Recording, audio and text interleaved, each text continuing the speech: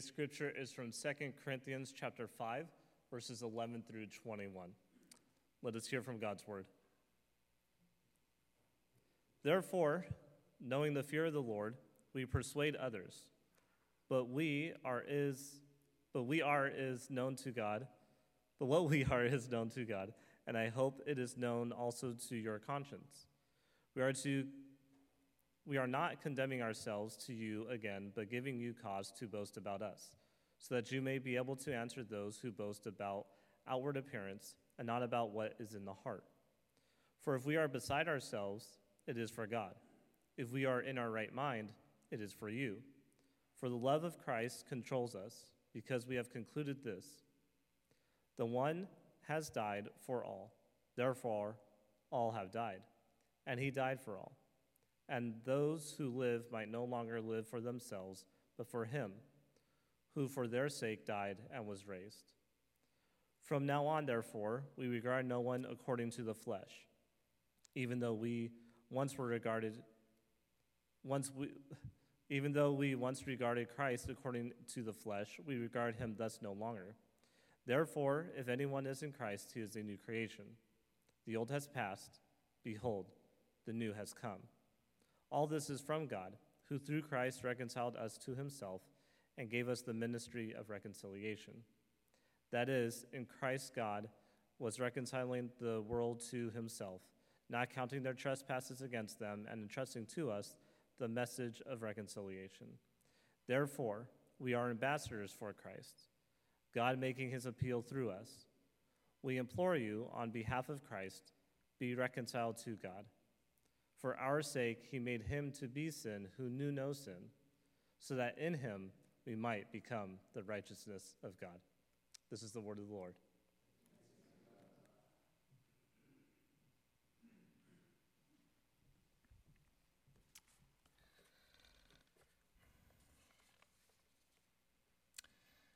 Just dive right into the service. Motivation is a big part of everything we do. And right now, you came to this morning, you woke up an extra hour early, you went through the rain, and you gathered here to worship God. And I wonder, what is your motivation? What motivated you to get up and come here this morning? See, for Paul, motivation was big. It transformed everything he did. And he's writing this in 2 Corinthians because when you're falsely accused of being disingenuous, you have an ulterior motive. And false teachers in Corinth are saying, the Apostle Paul, he's not legitimate. What does Paul do? He writes this letter to say, here's who I am, and here's my motivation. And so Paul jumps into 2 Corinthians in chapter 5, and we study this on Wednesday, but he gives us motivation that changes for the Christians. A lot of us are motivated by different things. Maybe you're motivated by money. You're motivated by this pride to prove yourself. Some of us are motivated by fear. So Paul is saying for Christians, we're motivated by different things. What are we motivated by? And so verse 1, if we look at verse 11, Paul starts with, therefore, knowing the fear of the Lord, we persuade others. The first thing that Paul is mentioning that he's motivated by in everything he does, which is similar to what we should be, is the fear of the Lord. King James Version of the Bible we studied has a different word for fear, and it's the word terror. And I think that's not a great translation. The fear of the Lord, terror of the Lord, doesn't drive us to do the work. As if a parent, parent should bring terror to the children if they don't behave, the children will behave, but for a different reason. But if a child is motivated by love and joy for pleasing their parents, because they love their parents, that's a different motivation. If a parent says, I will take everything away and I will beat you with a stick, will the child be motivated? Yes. The answer is yes. But by what? By terror. So Paul says, fear of the Lord motivates us. And this word is describing reverence and awe because God is so amazing. Because God is true. God is the living God. And because God is real, I want to give all of myself to him out of joy. And so as I get older, I realize I don't need to please my parents. I don't need to have that earn their approval as an Asian immigrant child trying to show that I could succeed. I realize, Mom, Dad, I love you. I just want you to know you did a good job, and I want to bless you with my life. You have allowed me to have this. What is that driven by? It's a reverence, an honor. And so Paul is saying you and I, Christians, we're motivated by desiring to honor and please God. You're here today, not because you have to, but because of God's greatness. We're saying, God, we want to worship. This is why I worship. My personal reason why I worship, even if I'm not a pastor, is if God is real, and he is, I believe he is, I believe what he's done, I want to reflect all of what God's given me and give it back to him. This is not my life. This is the Lord's. So Paul is saying the fear of the Lord. And so this Proverbs chapter 9 verse 10 says the fear of the Lord is the beginning of wisdom. And somebody said, why is that the case? Because when you have fear of the Lord, it allows you to see the world from God's perspective, and that brings wisdom. Wisdom is seeing the world as God sees it. And so fear of the Lord allows us to start seeing reality from true reality, not a twisted, broken, distorted reality. And so fear of the Lord, Paul is saying, drives me. This is why I do what I do. This is why we preach. In many cults, if you look at a lot of cults, they have this characteristic. Proclaim and proselytize and witness and bring them to our cult because your salvation and your acceptance depends on it. For Christians, we do it because we love, revere, and we know God is true. Fear of the Lord. Second, Paul says in verse 14, the second motivation why he does what he does. This is who I am. He's not fake. He's not phony. Paul's motivation is simply for the love of Christ controls us, compels us. Some versions say constrains us. Now that sounds scary, doesn't it? It sounds like Jesus' love controls us. So let's look at the original Greek, and the Greek word is suneko. Suneko. It means to hold together. So put it together. Christ's love holds us together. And this is our motivation. God's love is the one that brings us together to hold this. When you look at the news of school shootings or mass shootings, and they do a profile of the suspect, did you see the pattern? You've all picked up on the pattern. Almost every single shooting or violence or somebody that breaks out has this common denominator. They were isolated. They were rejected. Nobody at home. Nobody at school. They felt like nobody in the world loved them. So if you're going to do that to me, I will destroy everything that you love. And so love motivates us, but the lack of love also drives us crazy. And so what Paul is saying here is, you know what motivates me to be a proclaimer of this good news of Jesus Christ? Christ's love holds me together. Friends, Christ's love holds you unconditionally. That's the good news. If God's love was conditional, we're all in trouble. Paul is saying, suneko, his love constrains me, it holds me. If not for this, I am lost. So I'm driven by love for Christ, and I'm driven by Christ's love. If you look in the back of our bulletin, our vision statement is leading people to love Jesus because Jesus loves us, to love others, and then it says love themselves, not in a selfish way, in the holy way, so that we could impact the world. This is what Paul is describing. The first encounter we have is to know this love of Christ, so we reflect that and we respond with love. So Paul is saying, for the love of Christ controls us. The third motivation of why he does what he does in life is this, verse 18 and 19. All this, can the church say all this? Just wake up, all this. Just say to the person next to you, all this. All of this is from God. It's not from a teacher. It's not from a religion. All this is not from something that we conjured up. Everything you see here, everything about heaven, salvation, sin, grace is from God. We can't contribute any to it. All this is from God who reconciled us to himself. And so God gave us a ministry of reconciliation. The motivation that Paul is describing here is, if God didn't start this and initiate this, I have nothing. If God didn't provide for the reconciliation by the living Lamb of God sacrifice, a holy Christ who is sinless, we have nothing. If God did not accomplish this and did not commission you and me to be his ambassadors, I have no motivation. I'm just like everyone else. So Paul is describing a different motivation because we have been made into new creation. This year, our co-family, we experimented and we bought a 3D printer. 3D printers are pretty fascinating. There was one on sale, so we got a 3D printer. Ethan is kind of fiddling with it. Just last night, he made a cell phone holder. It's like, hey, you just made $9. Amazon sells that for $9, so now you got it for free. Keep making it. We want him to start a store and get out of our house as soon as possible, and just start his own business.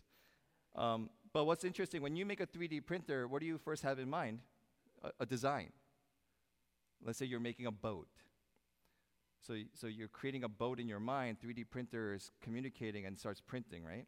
And all of a sudden, in the beginning, we didn't know how to work, so it started making a spaghetti instead of a boat. It started looking like, what is that? And it started sliding around, and we're trying to figure it out. The design of the intent of the designer gives that item purpose. The designer is the one that orchestrates, says, this is who you are. This is what I purpose for you. And if you don't look like a boat when you're supposed to be a boat, I don't know what this is. And so what is God saying to us? He redeems us in Christ, says you are a new creation. You are to go into the world to give the message of reconciliation. This is who you and I are. But we don't tell the designer what to do. The 3D printer doesn't say, but I want to be a spaghetti. I have no use for a spaghetti plastic. But if you're a boat, if you're a paperclip holder, if you're a cell phone holder, now you're living according to your purpose.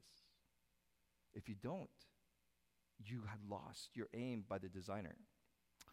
Sometimes we tell God, as the product of his creation, what we should be, when we should be listening to the designer and asking, what is your purpose and intent? What is it that you desire? How do I live according to your will? We're very good at this, right? We pray, we have a vision, and we say, God, bless my vision. Bless what I desire. Bless what I want. But what if we, as God's creation, says, Lord, you're the designer, creator. What is your will? This is the motivation that Paul is saying. This is why I live. I live as simply to be the ambassador because God has given all of this. He died for all, that those who live might no longer live for themselves, but for him who for their sake died and was raised. Verse 15. So great news about Christianity. C.S. Lewis says this. Be careful what you ask for when you ask God for things. How many of you love being forgiven by God? Just, right? I do. C.S. Lewis says this. Be careful when you ask for that because God doesn't stop there. Because when you realize you ask for forgiveness, he's going to go all the way till he's perfect. He's going to remove the temptations. He's going to remove those little idols that lead you back into sin. He's going to transform some things in your life because you prayed, God, make me holy in Christ, and I want to live for you. God says, fine. And what C.S. Lewis is saying is, we love selective answered prayers, but God doesn't want to finish with what we desire. He's going to make us what he intended us to be. It's powerful. This is why Christian life is hard. It's impossible. Christian life is impossible. Yet, but for the grace of God and the Holy Spirit in us, we can walk through. So these are the motivations that Paul is giving. Why is he giving us these motivations? What is the motivation for? And Paul ends it at the end with verse 20. And he says, therefore, we are ambassadors for Christ. I'm so sorry, but play along with me. Say, I am an ambassador for Christ. One more time. Say, I am an ambassador for Christ. Like we spent some time talking about that, like, boy, I'm an ambassador. I'm not just a child of God. I'm not just a Christian who goes to church. I am in Christ. When I became a new creation, I became an ambassador. So, what is an ambassador? The analogy is frightening. By the way, do you know anybody who's an ambassador? Anybody know an ambassador? I know a childhood friend who grew up and married a translator in the UN. That's the closest I ever got. But that's prestigious. And he went to the Congo and almost died a couple of times. 2 Corinthians 5:20, therefore we are ambassadors for Christ, God making his appeal through us, ambassadors. Presbyterians, this is kind of fascinating. The root word of ambassadors in Greek is presbeo. It does have a relationship with Presbyterian, ambassador. So if you think about ambassadors, what do? Ambassadors are natives of this country, but where do they live? In a foreign country. They are citizens of one nation, but they live surrounded by different language, values, and an environment that's completely foreign, literally, to what they know. They put themselves there in purpose to build a relationship with them. Ambassadors, when they go to the nation, so let's say there's a U.S. ambassador that goes to Korea and says, man, Korea is great. They don't renounce their citizenship. They learn the culture while saying it is great to be an American who has a relationship with Korea. Korea is a beautiful land.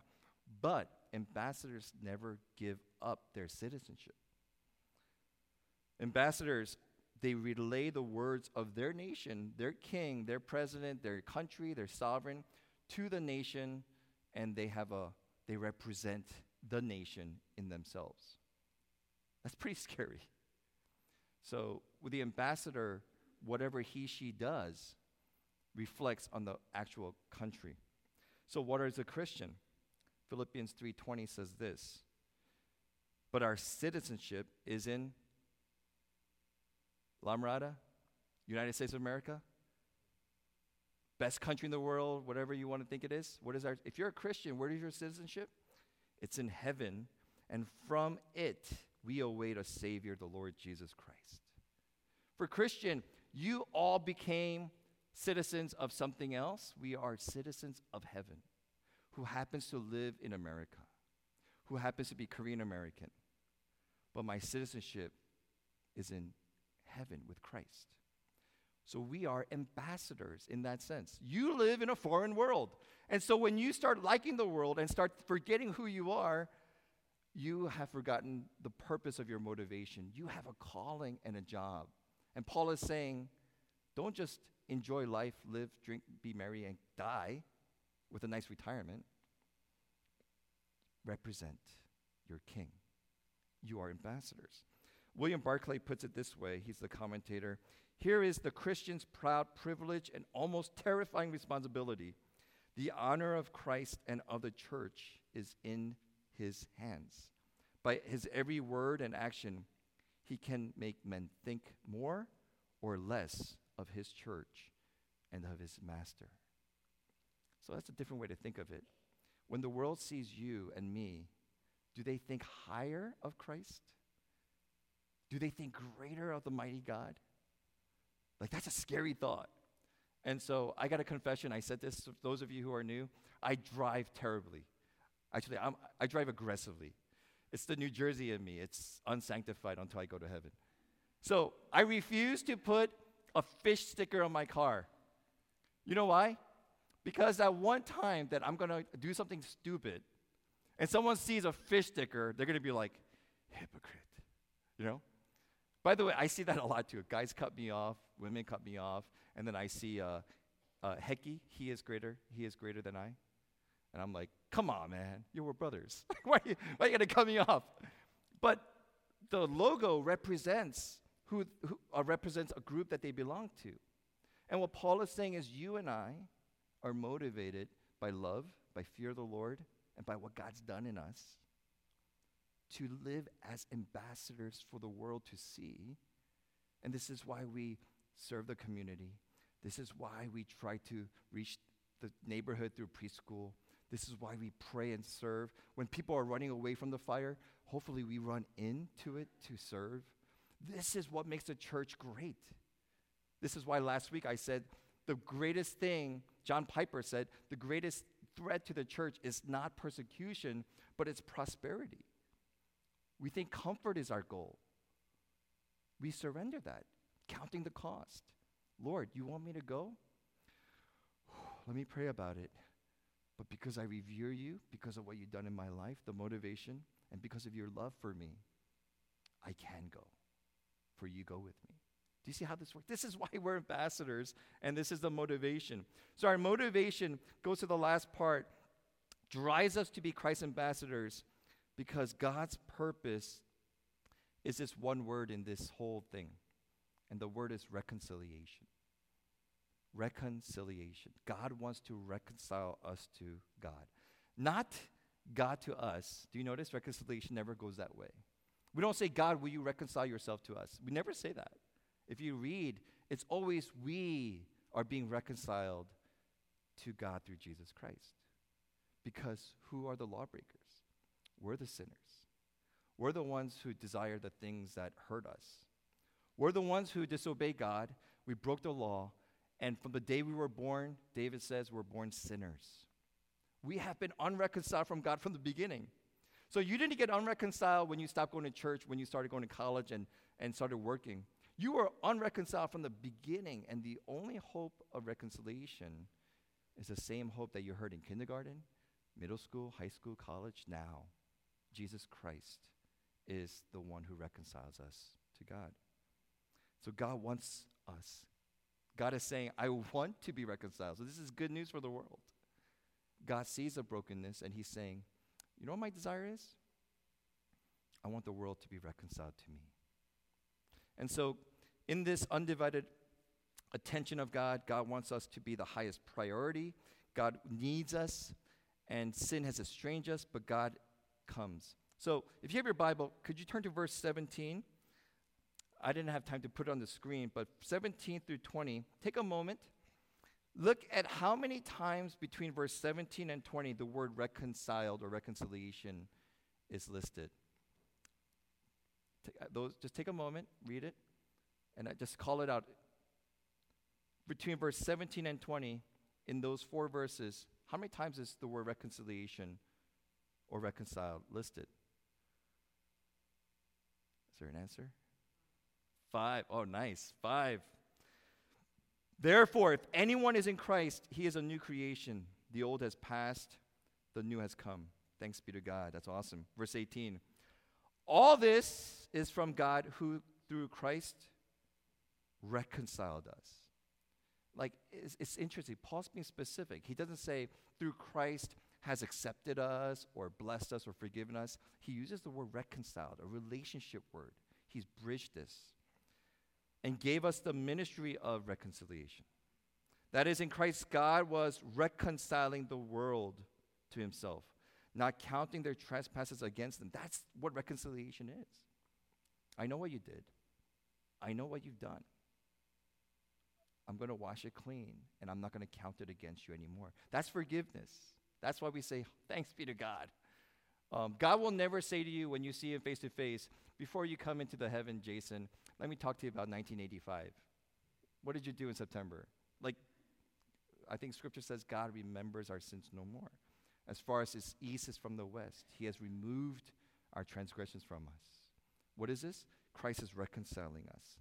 And then verse 20, therefore we are ambassadors for Christ, God making his appeal through us. Now that part is a whole sermon in itself, but out of all the ways that God could bring this good news to the world, he chooses to use broken, messy, imperfect people, that's you and me, to bring this message of reconciliation. I don't trust pastors. This is my opinion. I don't trust pastors who present everything as perfect. They're holy, they talk, everything is just right. They walk and they're like, oh, I don't do that. Because I'm a pastor, and you could cover up all you want to let the world know you're so pure. But at the very heart of the hearts of soul, that sin still lurks. That sin nature still things. So I'd rather be like, hey, I'm with you guys. I need the reconciliation of the blood of Christ. The only hope that I have is Jesus' blood. This is why God uses us. He uses imperfect people to be reconcilers to him. So the end of this letter, this portion, Paul's message is a command, be reconciled to God. So to those who are unbelievers right now in this room, those who are kind of journeying through faith, or maybe you're questioning, God's heart is this. He wants you to be reconciled to him. And the good news is, he gives you the ticket. Verse 21 ends with, God made him who had no sin to be sin for us, so that we could become the righteousness of God. Like I don't know. Would you rather win a $1 billion lottery? Or would you rather have a security in eternity with the eternal being who created you, who loves you forever in his embrace? I really think the greatest hunger and yearning of our hearts is to be loved, to be wanted, and to be told, you are beloved. And this is what God has done for us. This is reconciliation. I want to end with a story. Some of you know Max Lucado. And in his book, he writes this little story. And I'm going to read it word for word because I think this hit me in college, but it still lingers. And so he gives a picture of what this God who comes after us and desires reconciliation. Longing to leave her poor Brazilian neighborhood, Christina wanted to see the world. Discontent with the home, having only a pallet on the floor, a wash bin, and a wood-burning stove, she dreamed of a better life in the city. One morning, she slipped away, breaking her mother's heart. Knowing what life on the streets would be like for her young, attractive daughter, Maria hurriedly packed to go find her. On her way to the bus stop, she entered a drugstore to get one last thing, pictures. She sat in the photograph booth, closed the curtain, and spent all she could on pictures of herself. With her purse full of small black and white photos, she boarded the next bus to Rio de Janeiro. Maria knew Christina had no way of earning money. She also knew that her daughter was too stubborn to give up. When pride meets hunger, a human will do things that were before unthinkable. Knowing this, Maria began her search: bars, hotels, nightclubs, any place with a reputation for streetwalkers or prostitutes. She went to them all, and at each place, she left her picture, the mom left her picture, taped on a bathroom mirror, tacked to a hotel bulletin board, fastened to a corner phone booth, and on the back of each photo, she wrote a note. It wasn't too long before both the money and the pictures ran out, so Maria had to go home. The weary mother wept as the bus began its long journey back to her small village. It was a few weeks later that young Christina descended the hotel stairs. Her young face was tired. Her brown eyes no longer danced with that youth, but spoke of pain and fear. Her laughter was broken. Her dream had become a nightmare. 1,000 times over, she had longed to trade these countless beds for her secure pallet. Yet the little village was, in too many ways, too far away. As she reached the bottom of the stairs, her eyes noticed a familiar face. She looked again, and there on the lobby mirror was a small picture of her mother. Christina's eyes burned and her throat tightened as she walked across the room and removed the small photo. Written on the back was this invitation: whatever you have done, whatever you have become, it doesn't matter. Please come home. So she did. This is the heart of God. The reconciliation is not, you better fix yourself and then I'll accept you. But this is the invitation of God is, I'll take you as you are. I love you as you are. I want you back. And so the message of reconciliation that we give to the world is not that God is going to judge and condemn you. We're already in lostness. But God has given us this hope of reconciliation through Christ, who became sin for us so that we could have his righteousness. This is the good news that drives us. And so this is the motivation that leads us to this truth. We are ambassadors for Christ, chosen by God to reach the unreconciled with this good news. So in many ways, in this story, we're the daughter, redeemed, and yet we're the mother, sending this message on behalf of God. Our God doesn't hold anything against you. It's already been paid. Just come home. Just come home. Could we take a moment to pray? Maybe this is you. Maybe this is people that you know. Maybe this is just in general for the world. But instead of complaining about people walking away from God, let's pray about it. Let's do something about it in a way that says, Lord, you've loved me. You show me how great you are. You transform me. I have all the motivation I need. What am I? I am the ambassador of Christ with a message of reconciliation. Let's pray.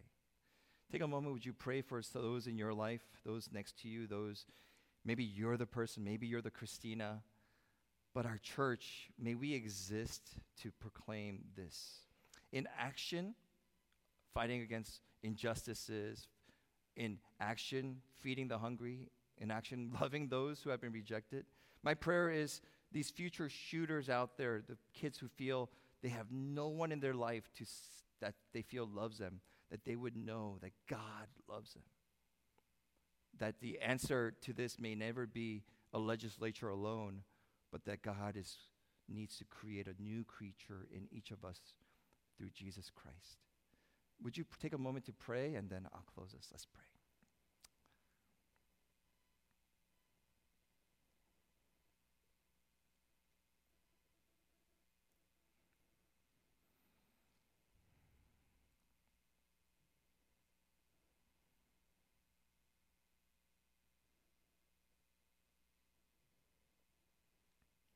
God, the good news is so good.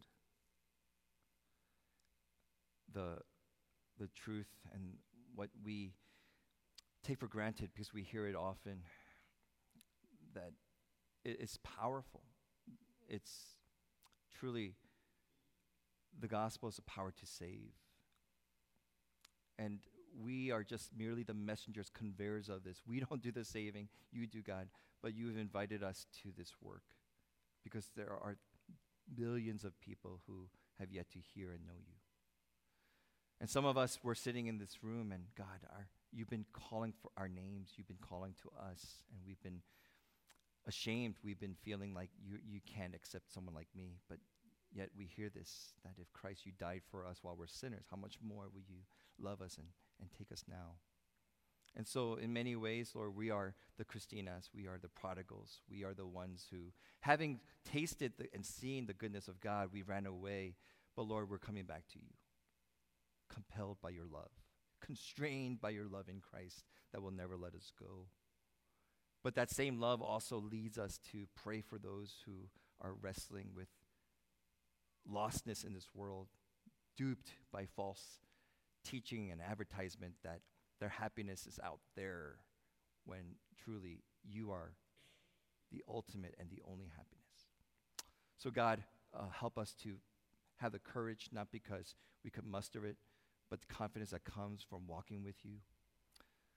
God, we don't know where this particular church will be in the next couple of decades, but God, may we joyfully proclaim that to the very end, may each person be invigorated, fueled by the Holy Spirit and the good news to proclaim this truth to those who are longing to hear it, that they have been received because of Christ's blood, that they just simply would trust and believe.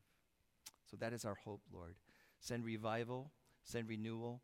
May the longings of those thirsty in their spirits find you, Jesus, in this land. And may the church wake up and rise up so that we could be ambassadors for you to the very ends of the world. We pray these things in Jesus' name. Amen.